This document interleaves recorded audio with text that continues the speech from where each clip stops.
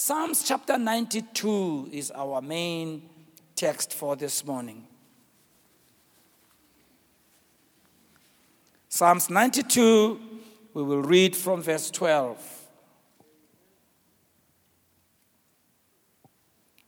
I intentionally skipped a week to do this session. As you know, week before last, we were reading from the same psalm and talking from the same psalm. So I deliberately did what I did last week just to give a breather so that I give a different direction here.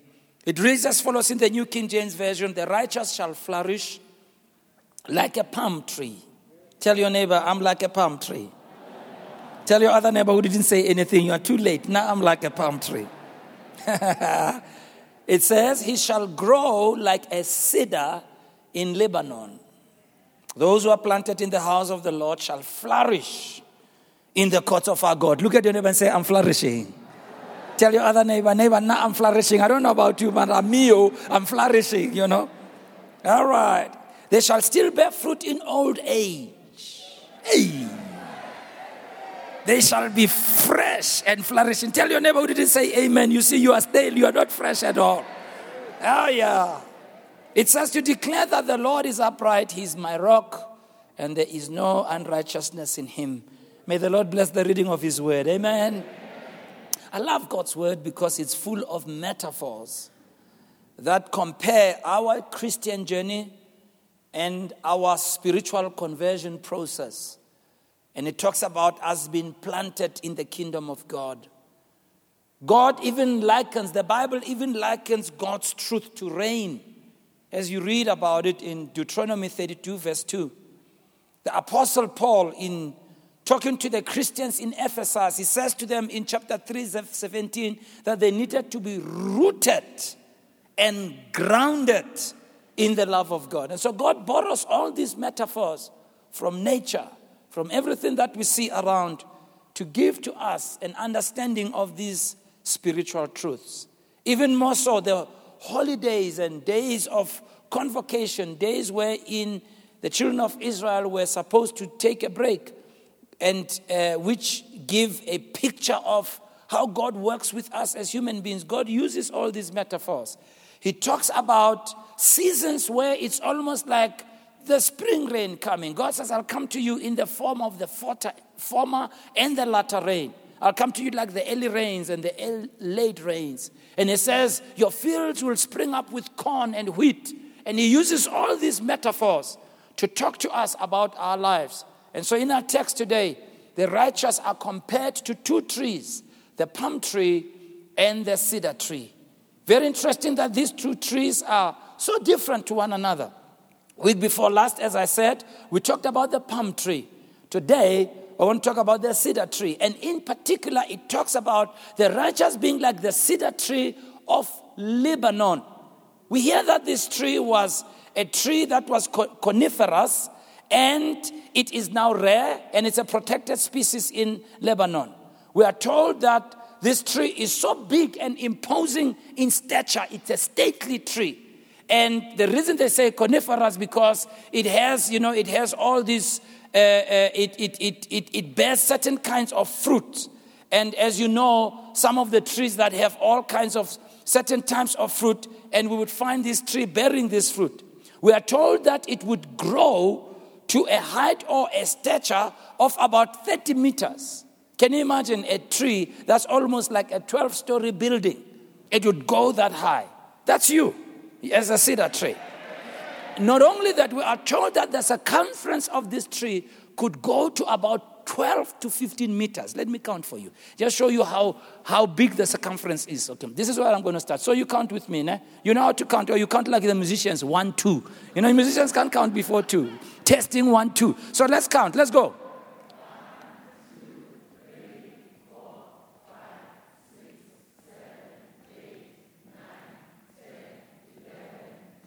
Can you imagine the tree that big?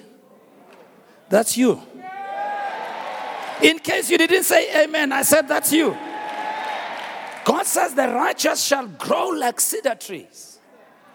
Tall, imposing, big in stature, fruitful all the time. tree, as I said, bore cones. And not only that, it was an evergreen tree. Keep that in mind. The wood of this tree is highly esteemed because of its durability. And it was used in Bible days. For instance, when David built his house, we read about this tree in 2 Samuel 5:11. Also, in the building of Solomon's temple, in 1 Kings chapter 5, verse 6 to 10. And then when the new temple was built, after the children of Israel came out of captivity in Babylon, and you read that in the book of Ezra, chapter 3, verse 7. And Ezra is a very interesting book. And the theme thereof is a very interesting book. And so this tree, you find it in building the temple, building a house. This tree, you find it in being used after people come out of captivity. This is the righteous. So the temple speaks of you being Christ-like, speaks of you being in the house of God. But we're also told that this tree, also Solomon used it when he built the carts which were drawn by chariots. So the cedar tree is even found in warfare. So you as a believer, we note that you are symbolized by, you are both royalty on the other hand, but at the same time, you are also a warrior. And the Bible talks about us being kings who go to war and priests in Christ. And we carry these two abilities by the nature of God and by the gift of God. And that's who we are. And when we understand who God has made us and we take our rightful place in the kingdom of God, and in everything that we do, we can see the fulfillment of what God says. So in this lesson, I want us to examine this meaning of the righteous being compared to the cedar in Lebanon. What are the lessons that we learned from this cedar in Lebanon? Number one, the cedar in Lebanon, as we said, is cone producing. It grows to about 36 meters tall. That's about 10 to 12 story building. Its branches are wide spreading and go straight out horizontally, as you can see. Where's my cedar tree? They had it at the back. As you can see right there, the tree right behind me, you see the branches wide spreading, going straight horizontally. We are told up to 9 to 15 meters from the trunk. That's how broad this tree is. So in Bible areas, it was known as the king tree.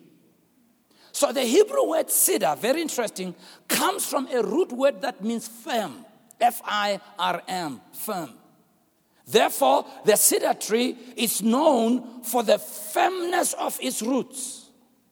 In fact, we are told that the adjective from which this word cedar comes from, it means firm and strong. Therefore, what made this tree firm and strong is because of its ability to sink roots way deep down into the ground. In Hosea 14 verse 5, it reads, Israel shall grow as the lily and cast forth his roots as Lebanon. Jamieson, Fawcett, and Brown, in their commentary, states, and they talk about this phrase, the roots as in Lebanon. It says that as the trees of Lebanon, especially the cedar trees, which cast down their roots as deep as their height is upwards. So the secret of this tree, if you see it tall and standing up there tall and high, you are sure what you see on the outside is what it is underground where you don't see. And that is the secret of the righteous people. It is not about the outward show, but it's about the secret place in our house with our God. It's about that life where we have a strong, rooted life in the things of God, not for public show, not for public view, not for people to say anything. And Jesus says, when you pray, if I was in Soweto, I'd say, those guys are show off. Says when you pray, don't do it to be seen of men, but go to your Father in secret. And right there in the unseen places, talk to your Father who hears in secret, who sees in secret. But your Father who sees in secret will reward you openly. And so your outward life becomes an expression of the rootedness that you are in the things of God. And if we are to be like these cedar trees, We must learn the secret of being rooted and grounded in the things of God in our secret life, where nobody sees and nobody is there to witness. But we have a life in the presence of God. When you read the history of so many women and men that God has used, you'll find that they had such a rich private life in the presence of God. They prayed for hours. They read the word for hours. They had covenants they had cut with God in their hearts that I will never violate certain things, even if nobody is there to see. It is about the secret life that we share. Can I hear an amen? What an amazing analogy. To grow spiritually. For us, it's for us to be deeply rooted in God. Deeply rooted in His way, in His life. In other words, we will only grow as tall as we are rooted deep. And Paul, when he writes to the church in Colossians 2, 6 and 7, he says, so then, just as you received Christ Jesus as Lord, continue to live in Him. Rooted and built up in Him, strengthened in the faith as you were taught, and overflowing with thankfulness. Paul says, don't just be a surface Christian, a window dressing type of faith. Let it not be just a facade. Shouldn't be a facade. It should be something that you are rooted and grounded in. These are times for us to be rooted and grounded in God in these difficult and challenging times, where sometimes you wonder if God is hearing your prayers.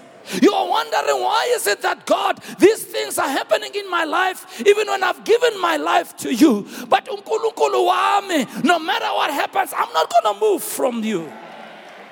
I will stay rooted and grounded. I'll go to church even when it doesn't make sense. I will kneel down and pray. Even if it looks like the heaven are like brass, I will be rooted and grounded. Rooted and grounded, just like the cedar tree. Number 2, very interesting that this tree is not just called a cedar tree, but they include the word Lebanon. So the including of Lebanon in this tree's description gives us further spiritual insight. Because Lebanon refers to the tree's geographic elevation. Mount Lebanon, which is the central part of the west coast of modern-day Lebanon, is the highest point in the Israel-Lebanon-Syria area. Is the highest point. And very interesting that the Hebrew word for Lebanon means whiteness. Whiteness. In fact, the prefix, when you transliterate it, it means white, and it's used throughout the Old Testament. And it refers to being white, purged, and cleansed of sin. Wow. So the righteous are like the cedar of Lebanon. There's this whiteness, this purity, this cleansing from sin. Isaiah 1:18, God says, though your sins be as scarlet, they shall be as white as snow. And the word white is the word Lebanon. Lebanon was so named because of the mountains that were snow-capped. The eastern ridge, we are told that it's almost covered perpetually in snow throughout the day. So we draw this spiritual parallel from the geographic location of this tree, that we as the righteous, we are righteous not because of our own doing. We stand before God without a sense of sin, guilt, without a sense of fault, not because of what we've done, but because the Bible tells us, he who knew no sin was made to be sin for us. That we should be made the righteousness of God in Christ Jesus.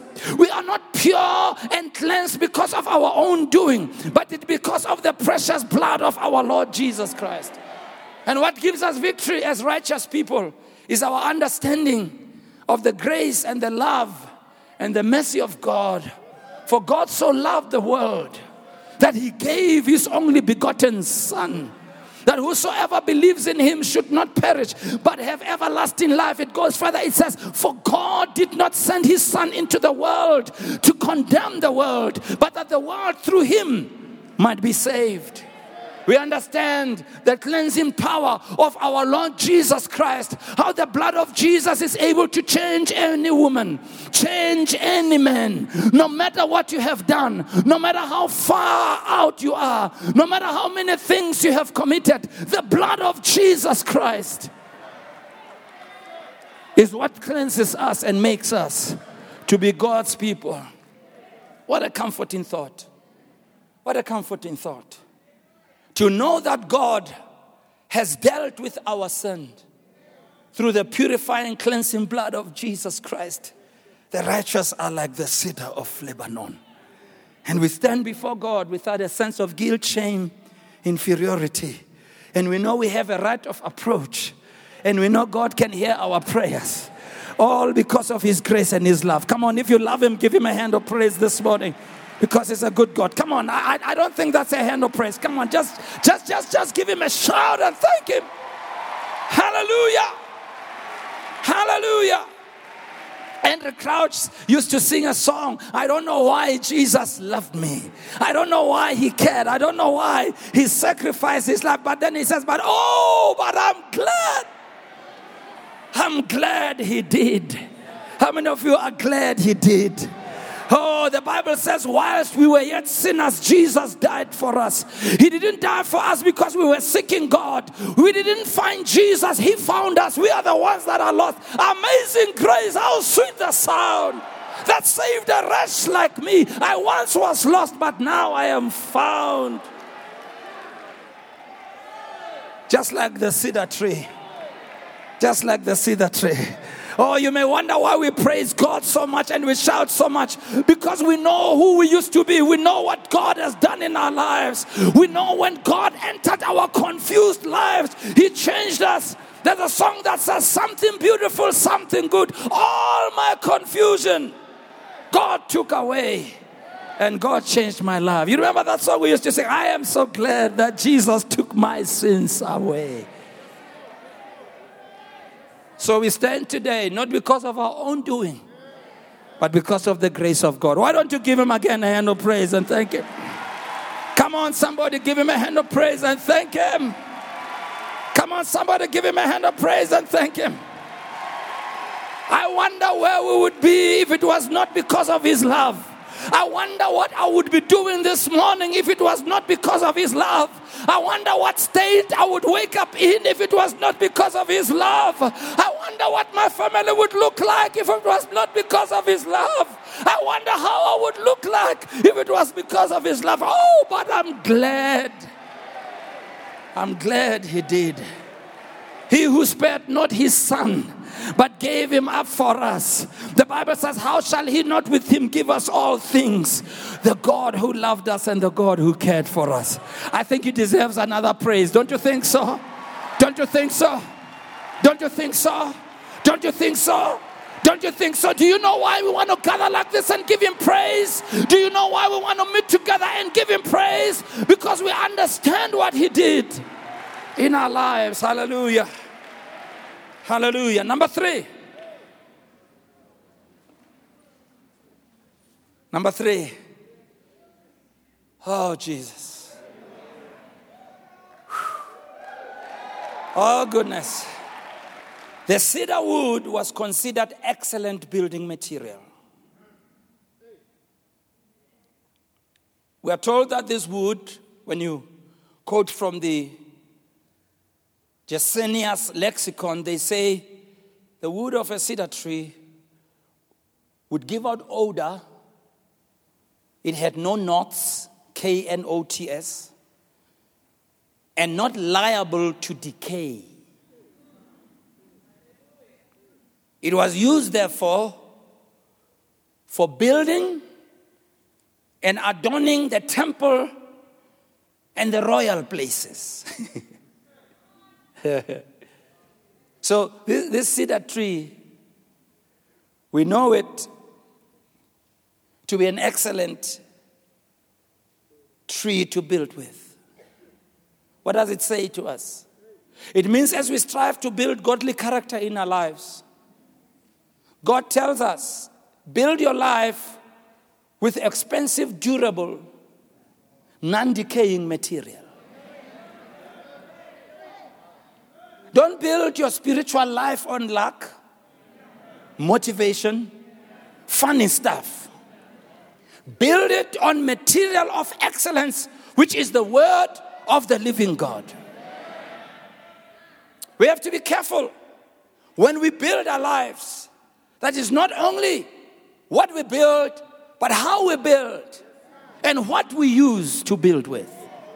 Because God is very serious about the material used, what we are using, and how we are using what we are using. You can never build a strong spiritual life when you don't have a strong relationship with good biblical sound material.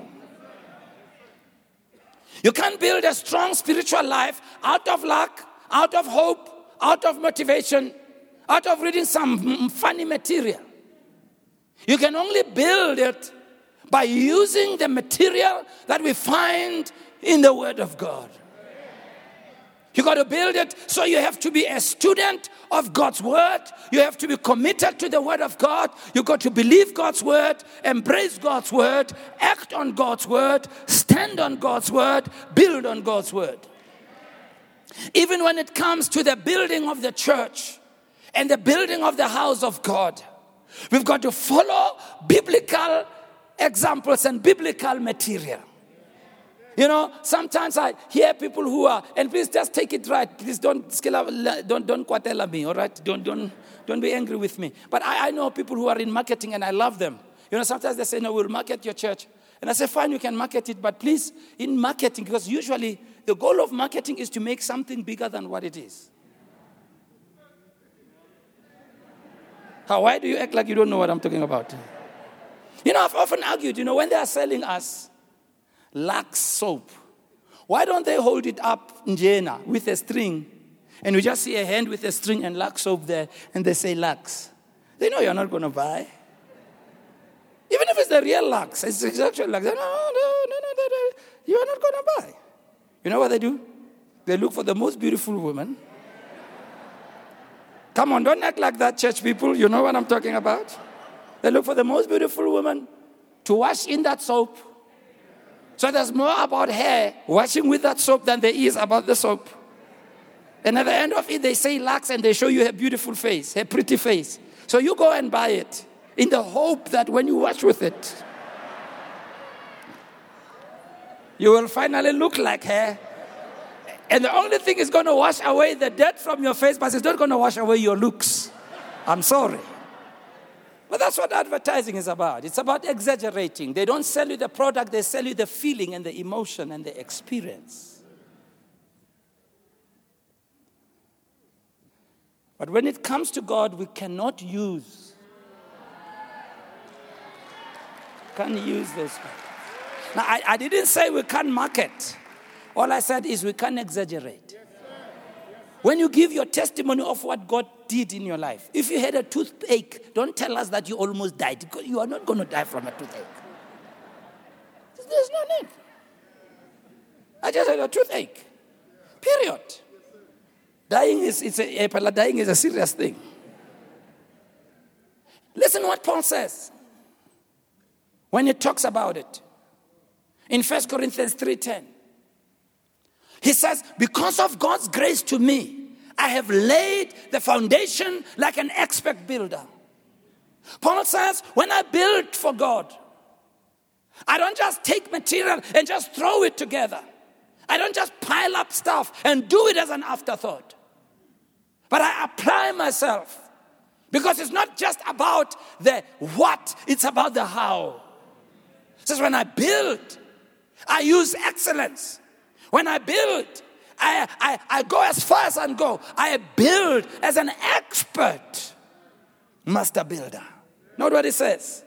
Then it says, now others are building on it. But whoever is building on this foundation must be careful. Paul talks as a founder of the church in Corinth.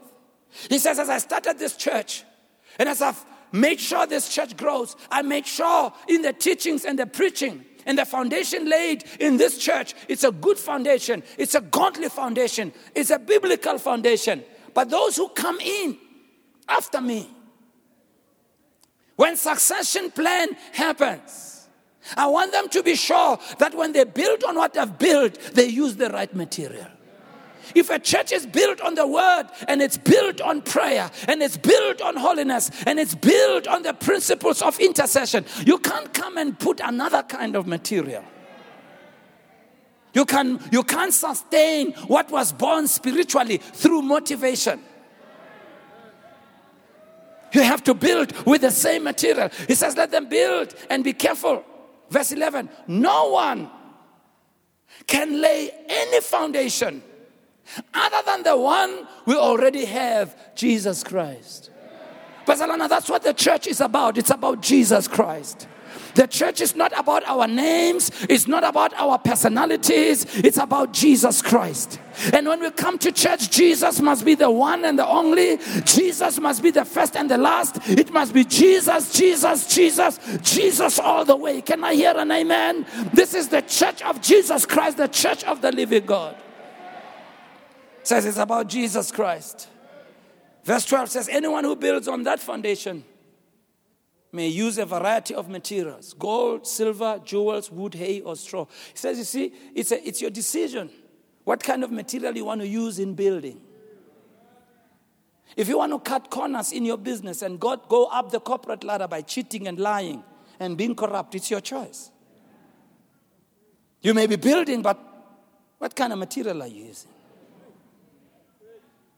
What kind of material are you using? If you want to grow a church, you can grow a church by stealing other people's members, by coming up with lying prophecies, by behaving like you're really anointed when you're really not. You can come up with gimmicks if you want to. The church will be large, the people will come. But it says, verse 13, but on the judgment day, fire will reveal what kind of work each builder has done.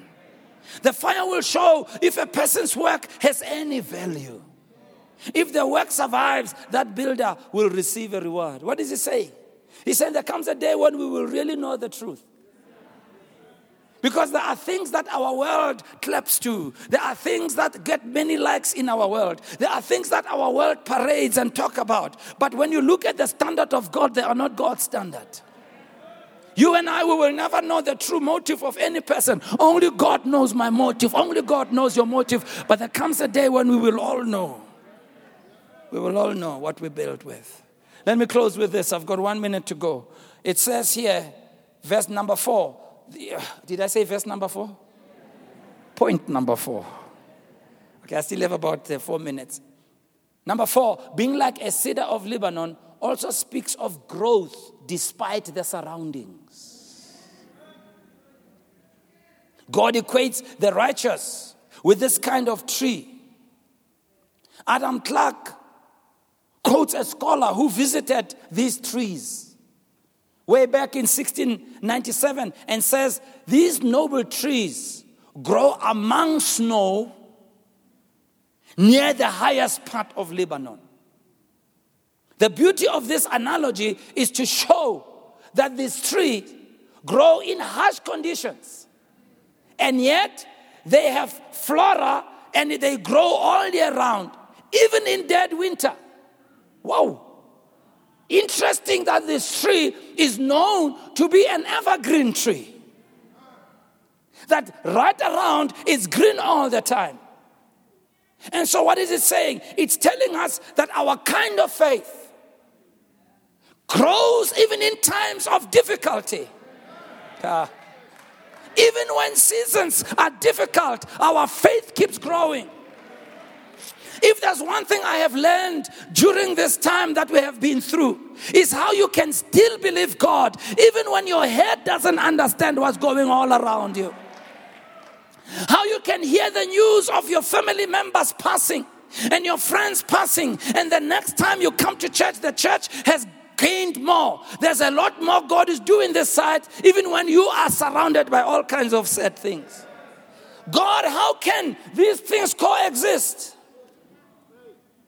How can you come from crying at home and weeping your eyes out and you move into a situation where you see the hand of God move mightily? What a contradiction. And one of the things we haven't taught well the Christian community today is to say that we are believers in Christ. It doesn't mean we will not go through trials. That really when you read God's word, you realize that the church survived even more and grew even more in times of difficulty and persecution and hardness. We shouldn't have a brand of Christians that when things get hard, they're the first to run away. They're the first to change what they believe. They're the first to turn their backs on God. It should be that even when it doesn't make sense, we will stand up like Job and said, I know that my Redeemer liveth. Even if I've lost my children and I've lost my house and I've lost my health, I'm not going to turn back on God. I know that my Redeemer liveth. That's the cedar tree that we grow in spite of. We are firm in spite of. Even when it's cold, even when it's dry, because this tree grows in dry, arid regions. But we are evergreen. And we read the last scripture. 1 Corinthians 16, listen what Paul says. He writes a letter to the church in Corinth. Listen what he says to them. He says, this time I don't want to just have a short visit and go right on. I want to come and stay a while, if the Lord will let me. Then he says, in the meantime, I'll be staying here at Ephesus until the festival of Pentecost. Then he tells us the reason why. He says, here in Ephesus, there's a wide door for a great work here. There's a great opportunity. He said, but yet, there are many adversaries. What an oxymoron. What a contradiction. There's a great door, an effective door of utterance. There's great opportunity to advance the cause of the kingdom. He says, there are many adversaries. So Paul is saying, let me decode it for you. He says, I'm going to go on with the work of God. Adversary or no adversary, I'm going to go on. I'm going to go on with the work of God. Pain or no pain, I'm going to go on. I will go on with the work of God. Whether I'm crying, I will still go on. I'll get up from my knees and go on with the work of God. I'll go on with the work of God. Whether I understand or I don't understand, I will go on with the work of God. I will cry myself to sleep, but I will wipe my tears and I'll get up in the morning and I'll go on with the work of God. That's the believer. That's the righteous. Just like the cedar of Lebanon. That even when it doesn't make sense, and when it's dry and arid, and the snow falling on us, we still flourish anyhow. I see you flourishing anyhow. I said, I see you flourishing anyhow. I see you flourishing anyhow. I said, I see you flourishing anyhow. Why? Because God says the righteous are like the cedar of Lebanon. Why don't you raise your hands and just thank God for His grace and His word, and everybody stand on your feet. Why don't you raise your voice and thank Him? And those of you who are joining us on television, if you want to invite Christ in your life where you are, Jesus can change you. We have a number on the screen that you can call right now. There are people who are there who want to counsel with you and pray with you. You may have gone through a time of great difficulty, a time of confusion, where you don't know what to do. God has not forsaken you. God loves you. And for those of you who want to invite Christ in your lives, join me in this prayer. Can you all join me in the prayer? Heavenly Father, in the name of Jesus, I come to you just as I am. I invite Jesus Christ to come into my heart, to be my Savior and my Lord. Thank you for hearing my prayer. In Jesus' name. Amen. Why don't you give the Lord a good hand? Hallelujah. Give Him a big hand, everybody. Come on.